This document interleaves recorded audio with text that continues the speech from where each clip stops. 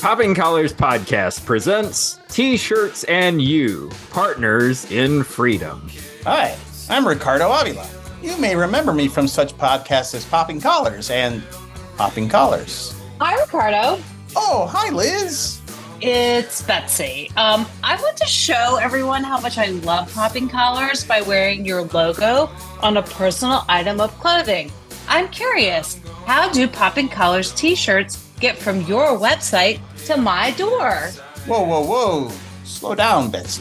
You've just asked a mouthful.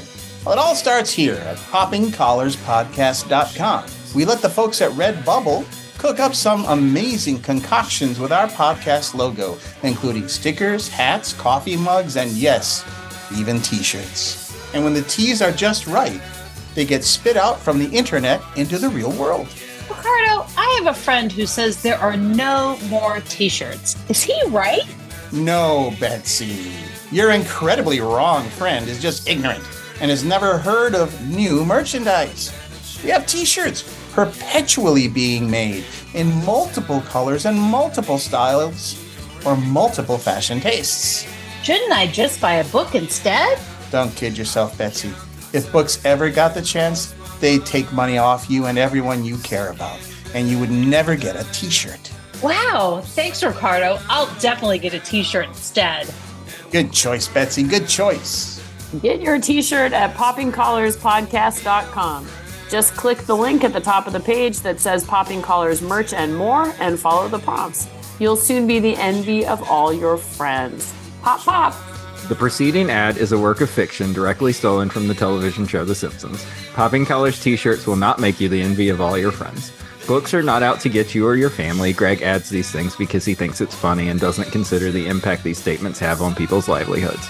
Popping Collars is a silly little podcast that you should not take seriously, except when you should.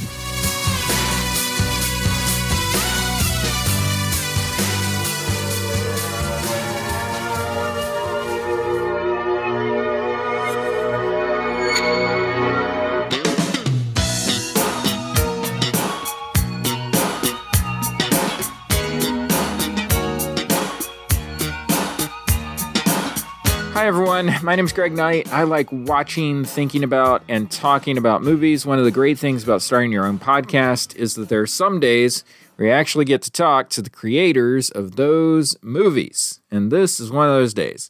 This month I got the chance to interview Sean Durkin, the director of The Iron Claw, a biopic about Texas-based professional wrestling family, the Von Erichs. Letterboxd.com will tell you this is the true story of the inseparable Von Erich brothers who made history in the intensely competitive world of professional wrestling in the early 1980s. Through tragedy and triumph, under the shadow of their domineering father and coach, the brothers seek larger-than-life immortality on the biggest stage in sports. All right. So you all know by now that I'm a huge pro wrestling fan. So what I'll tell you is that the story of the Von Erichs is notorious in the world of professional wrestling. The family patriarch Fritz Von Erich was a main event level wrestler in the 60s and 70s, and most of his sons followed in his footsteps, becoming big international stars in the early 80s. Unfortunately, the Von Erich name is most often associated with tragedy, as 5 of Fritz and Doris Von Erich's 6 sons would suffer tragic early deaths, 3 by suicide. This film is really a deep dive into the surviving Von Erich brother, Kevin, and the toll that losing his family takes on him emotionally and spiritually.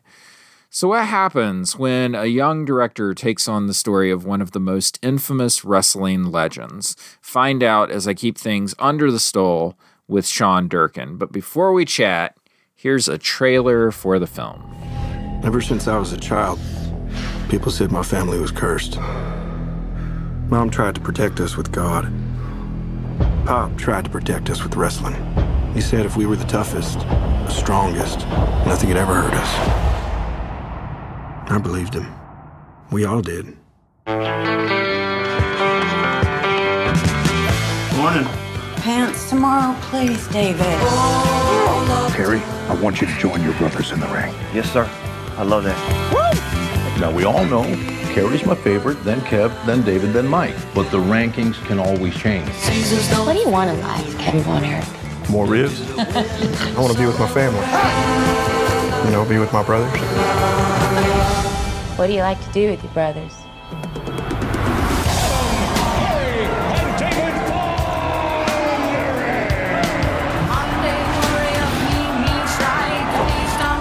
Together, we can do anything. We're here to restore justice to the Wrestling Federation that our father built with his own two hands. The hands that were passed down to us. The hands that will deliver the Iron Claw to you. So what do you think? Like we're alive. I love your family, Kevin. You gonna be an uncle? Yes, sir. Oh, man, that makes me so happy. I talked to you about something, Mom. Dad's too tough on us. You gotta say something. Baby, that's what your brothers are for. Feel that? You feel that? That's pressure. You're pushing too hard. I'm fine, Kev. Seriously, I'm just sick. I'm scared, man. It all out of control. That's a terrible accident. I should have stopped him. I need to think about my family. Your job is to wrestle. Live up to that deal, or we are through. I told you to look out for him! I just love being out there with you guys. It's the only thing that matters to me. The Bonner will forever be the greatest family in the history of wrestling! I always like to start these conversations the same way, which is by asking, what was the moment, what was the thing that happened to you that made you think, this is what I want to do? I want to make movies. I want to create art. Yeah, I was probably around 9 years old. I remember just loving movies. We'd watch a lot of movies in my house. Goonies, Back to the Future, Beetlejuice, Big Trouble in Little China. Mm-hmm. Those were like 4 movies on repeat. And yeah, I just loved it. It was a form of storytelling, the visual aspects. I don't know, it was just instinctual to me, like that writing stories and the visual component come together. And what's interesting about this movie is that it was the exact time when I was into wrestling. Yeah. And so, I was like playing with wrestling toys, writing story essentially, because I was having feuds and champions and events and really keeping really detailed like record of these. I wasn't just like grabbing a couple toys and playing. I was creating these stories. And so in some ways, wrestling was a big part of those early dreams of making movies. And I would take my family camcorder and shoot wrestling with my friends and things. So that's awesome. Yeah, so I have to admit, I'm a huge wrestling nerd myself. I grew up in Greensboro, North Carolina. Okay. And wrestling fandom is one of those things that you sort of hide in your back pocket because you're never sure if you want to bring it out in polite company, that kind of thing. Yeah, totally. Yeah. But I got to tell you, when I first heard that there was a Von Erich movie, I mean, the question for you, which I imagine you've answered a lot, is why did you want to tell this, in the form of a movie? I guess what I would ask you, just to kind of mix it up a little bit, is what was the story or the theme that you thought that you could get at through the Von Erich story? The curse of masculinity. Wow. But yeah, help unpack that for me. What does that mean? Well, it's multi-layered, but at its core, it's there's a brand of quite American, but more than just American masculinity at play in this story, and at play in our culture about old ideas of what it means to be a man, focusing on strength and success and these sorts of things, and when boys are put into the box of having to be that and they don't necessarily fit it, along with the sort of tough, you know, Yeah. toughness that goes along with that, and is I think it leaves a lot of hangs a lot of young men out to dry. And I felt like that was the core theme here. And then further to that, it's like generationally, how are those trends broken, which was also a part of this story. Yeah, but also this thing of like what's underneath the surface. I was thinking about this movie when I was watching it. I was thinking back to The Nest and this idea that, secrets that we bury ultimately kind of come to light, Yeah. Like we can't hide those things forever. And the way this movie starts is with, you've got that opening shot of us like looking up at Fritz von Erich, like kicking us, on the mat. Yeah. And yeah, it sort of strikes me that there's a lot of sort of suppression at the heart of what's going on here, right? Yeah, 100%. It's just it's almost simply just uh if we don't talk about how we're feeling, it's going to destroy us. I mean, Yeah. it's kind of that basic. We don't talk about what we're going through. And that's the curse at work here. They don't mourn, they don't deal, and therefore whatever it is stays eating at them, and that transfers from one to the other until Kevin is able to change. He's able to speak, he's able to feel, he's able to break it. That's so that helps me. I was hoping I love talking to directors because I love talking about shots in films. And you've got a bunch of really great shots. I mean, not least of which is the montage shot where you go around the ring, and the guys are doing all of the choreographed stuff with the Freebirds, which is That's right. amazing, really great. But the shot that stood out to me was and your trailer editor must have loved it too, because I see it in like all the TV spots, is Zach running the ropes, Yeah. where you've got him in the foreground and then he blurs in the background and then he comes back and forth. Running the ropes is something that, that's basic wrestling. That's something that you learn that along with taking flat back bumps and stuff like that. But why did you want that shot? What were you trying to say about Kevin in that moment? Well, it's a moment where he's trying to feel something. So he's working out, but he's just trying to feel. It's like a self-punishment. It's like a just pushing himself to feel something because he's not feeling what he should be feeling around his brother's death. And so that shot came to me as a way of just like, over and over again, bouncing, bouncing, bouncing. Also, when I got in the ring and tried to bounce off the ropes, I realized how much it hurt. Yeah. Sorry. When you're bouncing off the rope, it looks so easy when they do it on TV, but when you're Right. bouncing off the rope, you're bruised after. There are bruises on your back after that much. Yeah, there's two things that I've always heard wrestlers say about the ring. One is that the ropes hurt more than you would think, and two is that the top rope is way higher than you would think it would be, Yeah. like when you go up Especially there. drop down to the ground. I mean, that is scary when you look the other way. Yeah. I love that too, because there's also sort of a trapped element there too, right? Like he's trapped in the ring, and that's like the only thing that he sort of has control of in that moment. Yep, and he's sleeping in the office. Yeah. He's trapped in that space, but doesn't really fit in either space at that point. Doesn't fit at home, doesn't fit in wrestling. It's Hey, I'm curious, just thinking about the wrestling business in general, were you like, I don't know if you had planned on having archival footage. I know the WWE, World Wrestling Entertainment, can be a little apprehensive when it comes to content that talks about wrestlers, especially who have died tragic deaths or untimely deaths. Did you reach out to them for WCCW footage at all, or was that something that you wanted? no, we didn't want any. We wanted to create our own WCCW footage because I don't think it's just some films do it and it's and I can really enjoy it when they do it, but for me stylistically the blend isn't. I wanted to make all of our own, so everything that's WCCW related we made. We did use some real footage. There's some there's a bit of real footage in there, but we also didn't want to go down the road of uh, going through the WWE, and it's complicated making a film on a low budget and a quick schedule, and there's a lot of hoops to jump through there, and so we stayed away from that.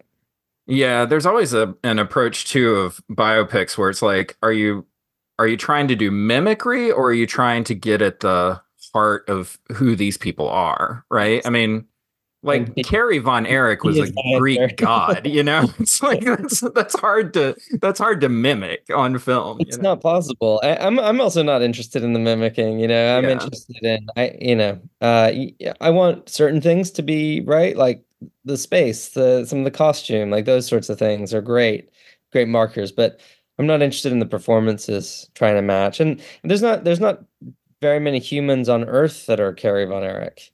Never Right. mind actors. So that was never going to be a thing, being able to do that. But it didn't matter because, if you look at the early Carrie earlier, like he wasn't that big, it was so we looked at trying to get the silhouette of the three of them right. Yeah, and then just like, focusing on the performances and the actors doing their version of it. Yeah. I mean, I will say that you really nailed that. And it's kudos to the guys too, because that sense of brotherhood comes through really strong. I would say though that for me, the secret sauce of this movie is Lily James and Mara Tierney. I, Yeah, I gotta sure. say, like when Lily James comes in, she comes in really hot at that outdoor scene at the sportatorium. Like I immediately sat up in my chair. I was like, okay, you have my attention, that kind of thing. No, is it? Yeah, she's Um, incredible, right? Like she just has this different energy, and she's just, it was an interesting area where like I had to look at Kevin and be like, okay, he survived. He learned how to express himself. Like the real Kevin is so open now in interviews, and you know, it's like, how did he get there? And so it's just like, oh well, what if the character of Pam, like, what if she expresses herself differently? She talks mhm. to, she comes right at you, and suddenly there's this different, open, honest way of speaking that could influence him. When you put that scene in, when you had the scene of Pam and Doris and the black dress, so I think that was Michael's funeral, right? Um, Yeah. it's a gut-wrenching scene because you sort of experience Doris's grief at like another level. It's this idea that she's gone beyond sadness at this point and she's sort of gone into total despair. So how do you work with Mara and Lily to sort of get at that feeling, that sense of the scene when Those, you're crafting that together? those moments are sort of the easiest because it's so clear on the page what it needs to be. And the reason I'm, trying to work with these actors is because I know these are the moments, I know this is the moment that Maura Tierney is going to just know how to do that. I just like, Hmm. I love her, such a fan of her.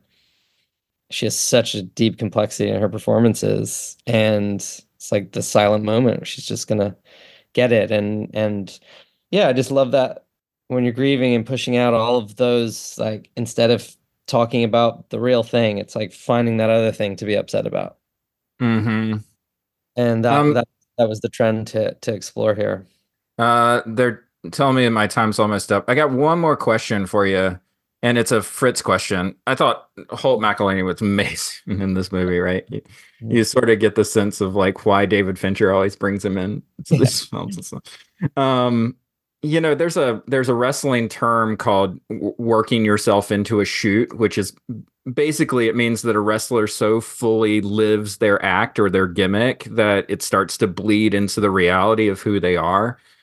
For the Fritz von Erich that you were crafting in this film, did you get that sense that he had worked himself into being this iron claw over everything everything in that Texas territory and even his own kids?